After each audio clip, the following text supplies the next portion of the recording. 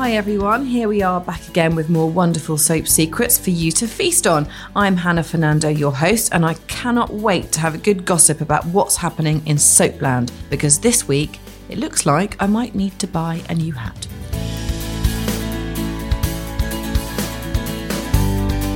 Claire Ruck, our resident soap specialist, is here. Claire, a hat, a fascinator, or nothing at all? Definitely a fascinator if I'm going to a wedding. But will I need them for this week? That's what I need to know. It's Soapland after all. You do need one in your wardrobe. We also have Alison Slade here, our TV Times soap editor. Hello there. He was going to chat to us about Bernice and Liam's wedding in Emmerdale. And while we're all talking about things wedding, it would be remiss to mention some of the greats in years gone by, I think. So over to you, Alison and Claire. So this week in Emmerdale, it's the week of Bernice and Liam's wedding, which we're all excited about because Bernice has finally got her man. Yay, dashing Doc. I like Bernice. She's lovely. She's a calm character, isn't she? Mad as a badger, though. Maz, yeah, she is. Yeah, she is. Let's not forget, she did think her fiancé was a serial killer a couple of months ago. Yes. Quickly forgiven. And forgotten in my case, clearly. She's very sort of, I don't know, graceful woman, isn't she? I like her a lot. My dad has the hots for her. Really? Yeah, he says she's got lovely hair. What's your dad's name? Brian. Brian, you've been outed, sorry. We now know your secrets, okay? It's not just soap secrets, it's Brian's I think he likes red hair, because he does like Rula Lenska as well. Let's talk about some of the weddings gone by, some of those brilliant ones that we just cannot forget. Of course, we've got Charlene and Scott really going back. Charlene. Scott and Charlene. Yeah, because I think if you're thinking of Neighbours, if you've got to think one moment that encapsulates Neighbours, it's Scott and Charlene's wedding. And actually, I was looking into this the other day. 19.6 million people watched that wedding. Considering Neighbours is a daytime soap. That's incredible. That is huge. That is huge, isn't it? I mean, producers, directors would give their right arm for ratings like that now, wouldn't they? But it also makes me feel really old because this was 1988. Well, 87 in Australia. We got it in 1988. Wow, yeah. And I can still remember it like it was yesterday. I can too, and I was an 80s child, but I can remember that wedding. You can remember them, Charlene coming up the aisle, Angry Anderson. Suddenly. And apparently Kylie requested that tune specifically.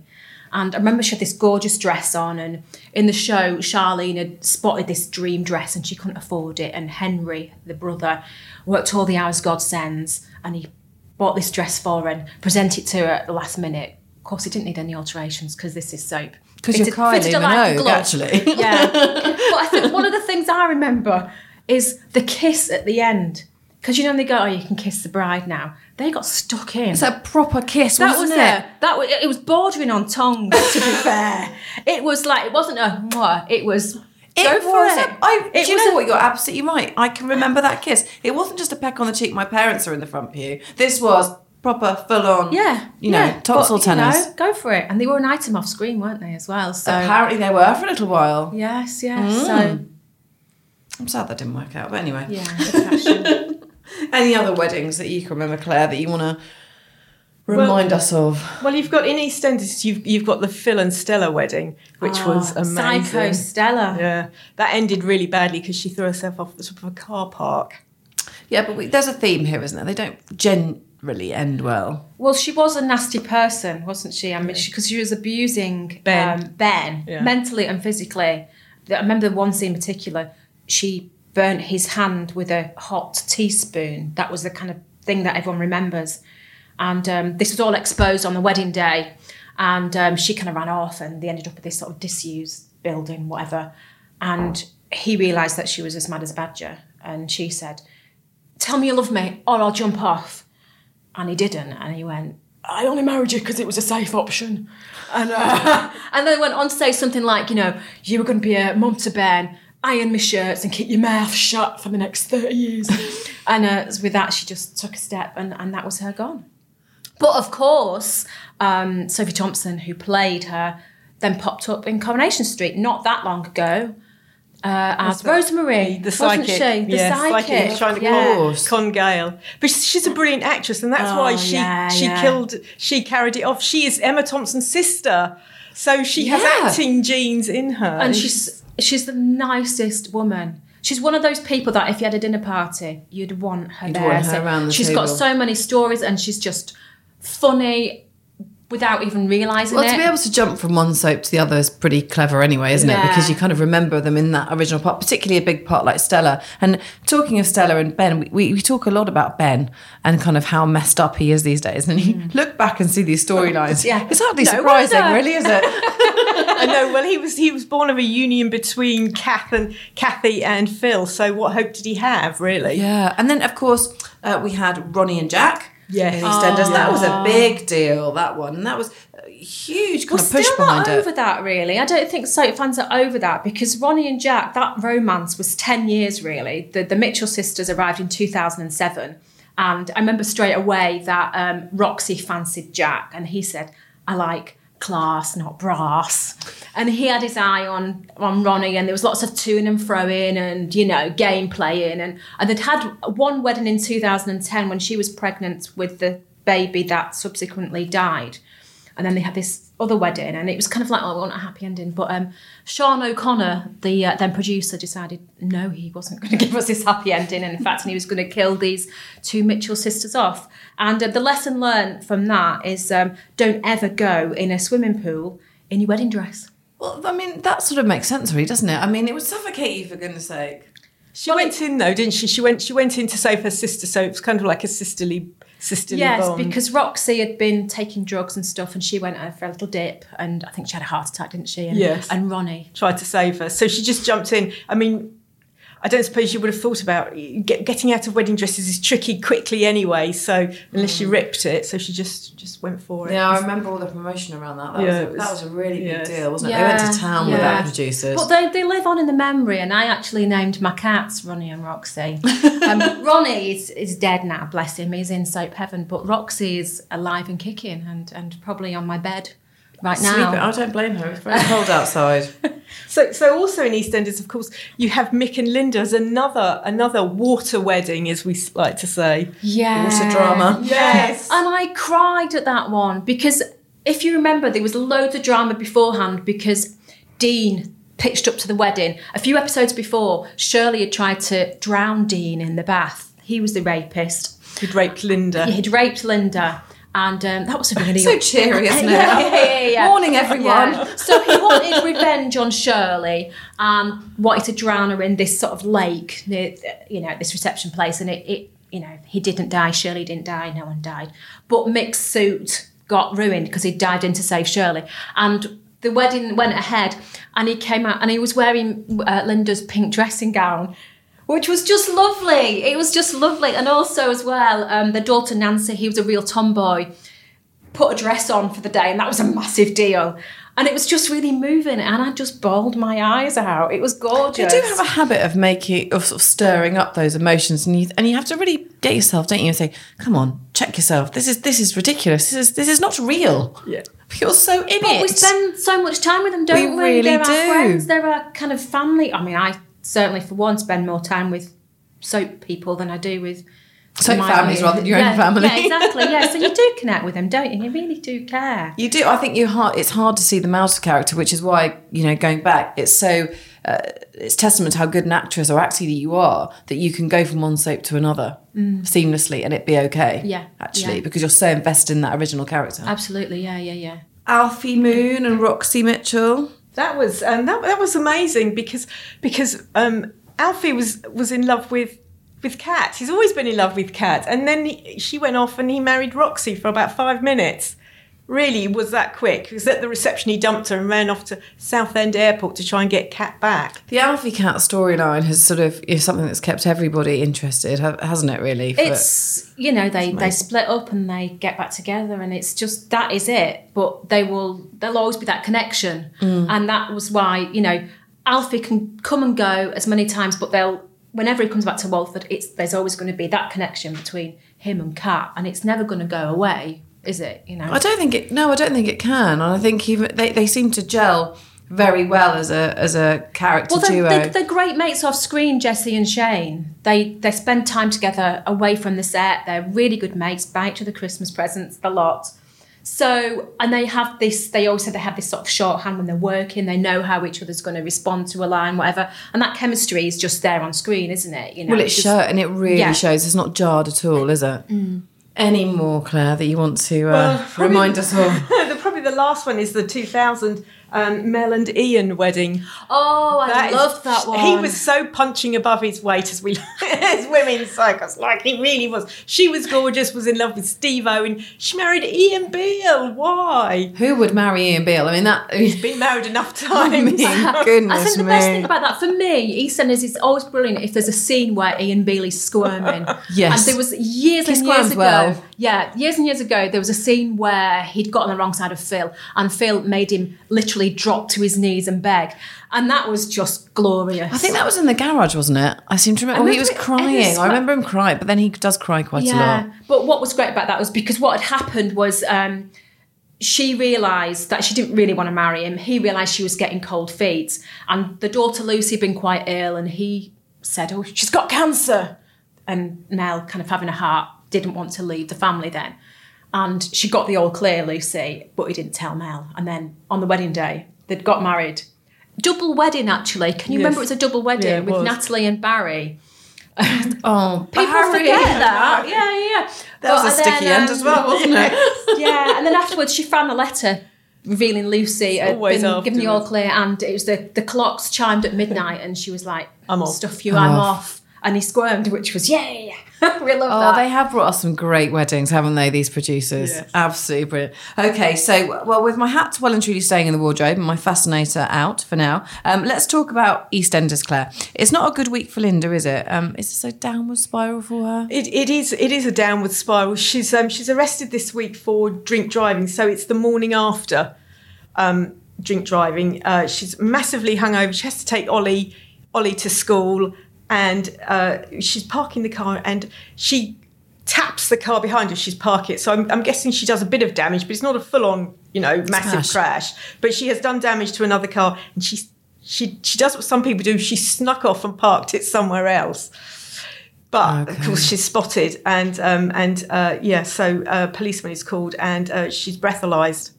And she is still drunk from It's an interesting storyline, actually, because, you imagine you go to bed that night before and you wake up in the morning, and most of us know that you when you can drive again. But there's lots of people that I guess that are like that. Okay, This is slightly different. You completely overindulge. But it's quite an interesting storyline. It is, because I think, if you win the soap and you ask Linda, have you got a drink problem? She'd go, no. I think in Linda's eyes, an alcoholic is someone who's on a park bench with a few tins of Red Stripe. And because she's getting up in the morning, she's being a mum, she's running the pub as usual, she probably doesn't think she's got a problem. And presumably it will get to a point where she does realise she has a problem. But that's a way to go yet. That's we're heading towards Christmas, so that's one of your big Christmas storylines, because we've already seen her overindulge at hen parties, at Whitney's hen party. She was slightly drunker than perhaps one would have liked her to have been. It's a hen party, so people do drink a bit more than normal, but she was sort of falling over and stuff. And she's also surrounded by alcohol because she's a landlady in a pub. She's working the pub, isn't she? So, to see her with a glass in hand, you wouldn't really think anything of it, because perhaps someone buys you a drink because they're friends with them. When they order their drinks, they say, "Oh, have one for yourself." So people perhaps wouldn't think, "Oh, she's always got a drink in her hand." Yeah. No, I think it's an interesting storyline, and going back to what we were talking about last week, it's one that a lot of people will relate to, actually. Absolutely. And like you say, you imagine an alcoholic to be someone on the park bench with with a tinny and a brown paper bag, and it's actually just not very real. Yeah, perhaps. And it's what Linda's showing here. It's that sliding into being dependent on alcohol and just not being aware. It's you get home from work, I've had a rubbish day, get a bottle of wine out, and it's that, and it's that kind slowly increasing. Slowly and becoming that crutch that gets you through the day. But I'd like to say one of the nice things in EastEnders is sometimes men are like buses. You don't see any for ages, and then you get 3 come along at once. Ruby last week, Max proposed to her. This week, her and Martin have a snog. I think we hold the front page for this one. I think we really do. Yeah, I heard rumours that actually they were going to go down this route a while ago when there was the Ruby rape thing storyline, because Martin was a real kind of source of support, and there was moments of kind of chemistry there, and you kind of thought, "Ooh, what's going on there?" And nothing happened. And this is it's really interesting because obviously Stacey is Ruby's best pal. So if anything were to develop between Martin and Ruby, then there's going to be fireworks when Stacey eventually comes back to Walford. Yeah, I'd expect no less. Well, Martin's already on a downward spiral because he's had to become this kind of. He's working for Ben, so he's a loan shark. And Stacey's had to leave because she clonked Phil, and she has already cheated on him. So they're not actually together. But you shouldn't really sleep with your best mates. If with your they are going to sleep together, we don't know yet. That's really not what you should do, is it? No, shouldn't be snogging them anyway. Remember that, kids. It should not be what you're doing. Okay, so in Coronation Street, we have the whole Fizz, Tyrone, Jade situation. We're going to finally discover the truth about Jade. Yeah. We are. Yeah. But we can't say what it is. Sorry, you're just gonna have to watch. Cliffhanger. Yeah, I mean, she's been brought in as the baddie, which is often the way. If someone comes in a complete outsider, this is the lady's been brought in from Birmingham to home tutor Hope. But yeah, that's often the way in soaps when you get this mysterious outsider and they're not one of us and they've got kind of secrets. And it was very, very quickly revealed that this was a person who had a grudge against Fizz because there was a little picture that Little Hope was drawing, and it was a cheery number about, this represents death or something. And Jade drew some ginger curly hair on this person to represent Fizz. So we knew that she had a grudge against Fizz. And the question's going to be, why? What's the grudge? What's Fizz done? What has Fizz done? Fizz is a nice lady, she doesn't tend to offend or is she, Alison? People. So we'll finally find out what's Jade's secret. I'm quite interested though to know what Fizz's secret is and what Jade's is and the whole. It will all come out. I mean, poor Fizz is struggling with Hope, who's the fire starter. She sets as a child. She's setting fires all over the place, and we always have to remember that Hope. Is she, is nature over nurture? Hope is John Stape's daughter. Yes. So, but Fizz hasn't brought her up that way. So, that's nature nurture argument. John Stape, I just wanted to teach. Love that. Glad we can laugh about these sad things. These poor children. It'd be very boring, actually, wouldn't it, if these children were all like angels? Yes. I loved it. I love Hope. She put her lighter in her. She took her dolly's head off and stuck her lighter in the body compartment of her doll, and then stuck the head back on. And I thought that was very nice. That must have been a cheap doll. Obviously got down the market. That's sadistic, really. I mean, it's pretty grim. But kids are a bit with their dolls. They do yank their heads off and things. Do that? I didn't do that. Just Claire did that. There's an insight into Claire's world now, or her childhood. No, it's a big week in Casualty because Ethan quits. He does. Ethan's he is kind of like a hottie doctor on there, and he's been through the lot. We've talked about all of his things, and a couple of months ago, he was in that terrorist attack when he was brought in as one of the doctors to help out, and he was trapped with Big Al from the helicopter team and a lady that had been really badly hurt, who was caught up in this attack. And both Big Al and Jenny, the lady, died. And he's been really struggling with survivor's guilt because he didn't die. So he was trapped under all this rubble with these other two people, and he was the only one that walked out. And that's quite something. And he's really been struggling. And this week, Big Al's daughter comes in, and he sort of connects with her. And he decides that it's time to take a break. From the show, I think he will be back. Ethan's too good a character. But sometimes actors like to do other things.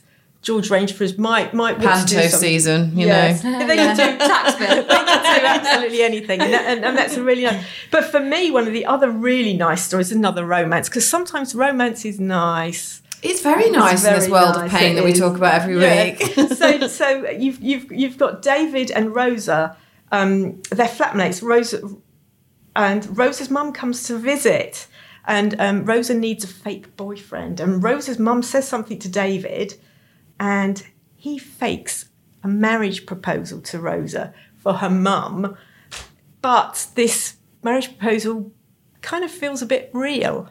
Oh. So I'm keeping my fingers crossed for David and Rosa, because they work really well together, and David's lovely, Jason Doe's gorgeous, and Rosa's, she needs a man. Maybe some happiness at last. Yes, romance. Don't ruin it. Let's leave it there. Happiness. We've said the word happiness. It doesn't often happen. No, but watch that story, because I think that's going to develop, and I'm happy. I'm gunning for them.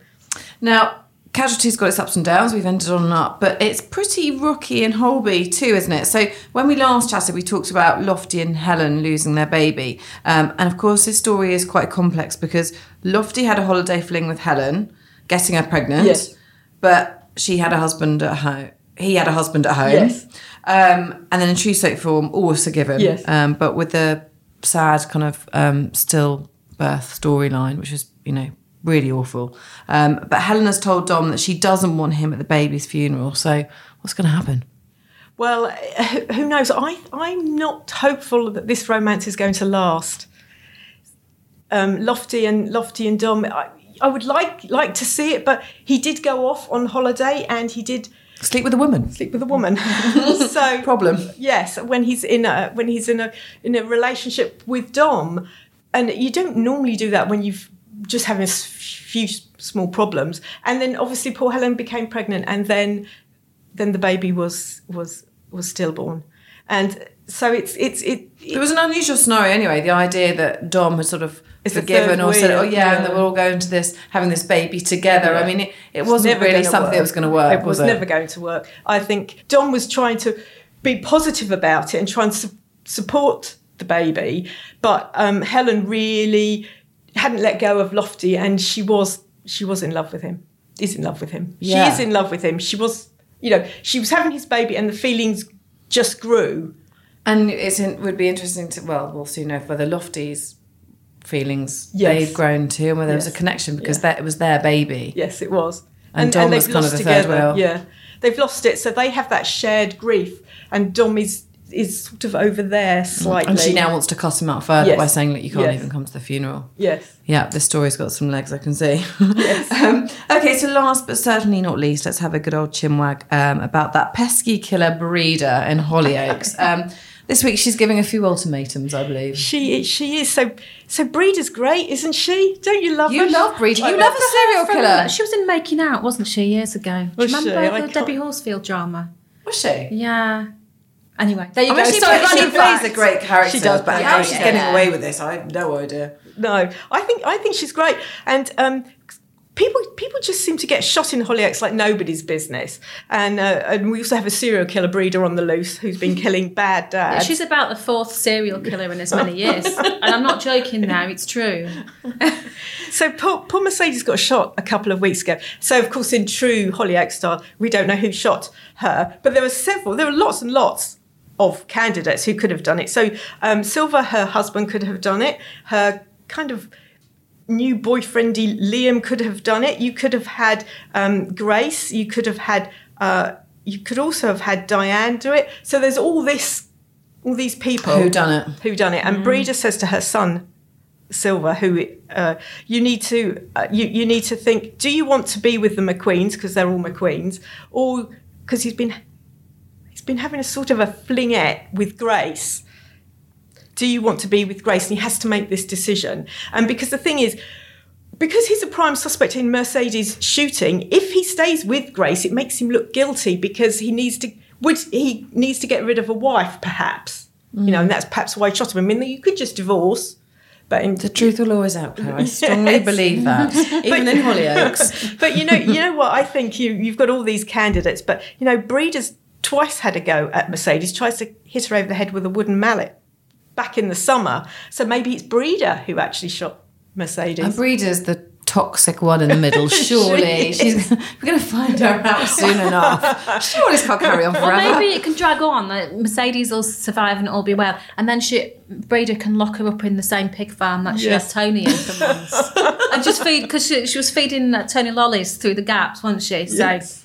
Yeah. She's fantastic. I think they should keep her going for some time. Yeah, well, I know you are a big fan. I am a big fan of Breda. Well, I'm afraid that's it. Thanks so much, Claire and Alison. That's it for another week. I know I feel very sad too, but worry not. We'll be back next week with even more soap gossip and secrets. Until then, make sure you stay safe and hit subscribe.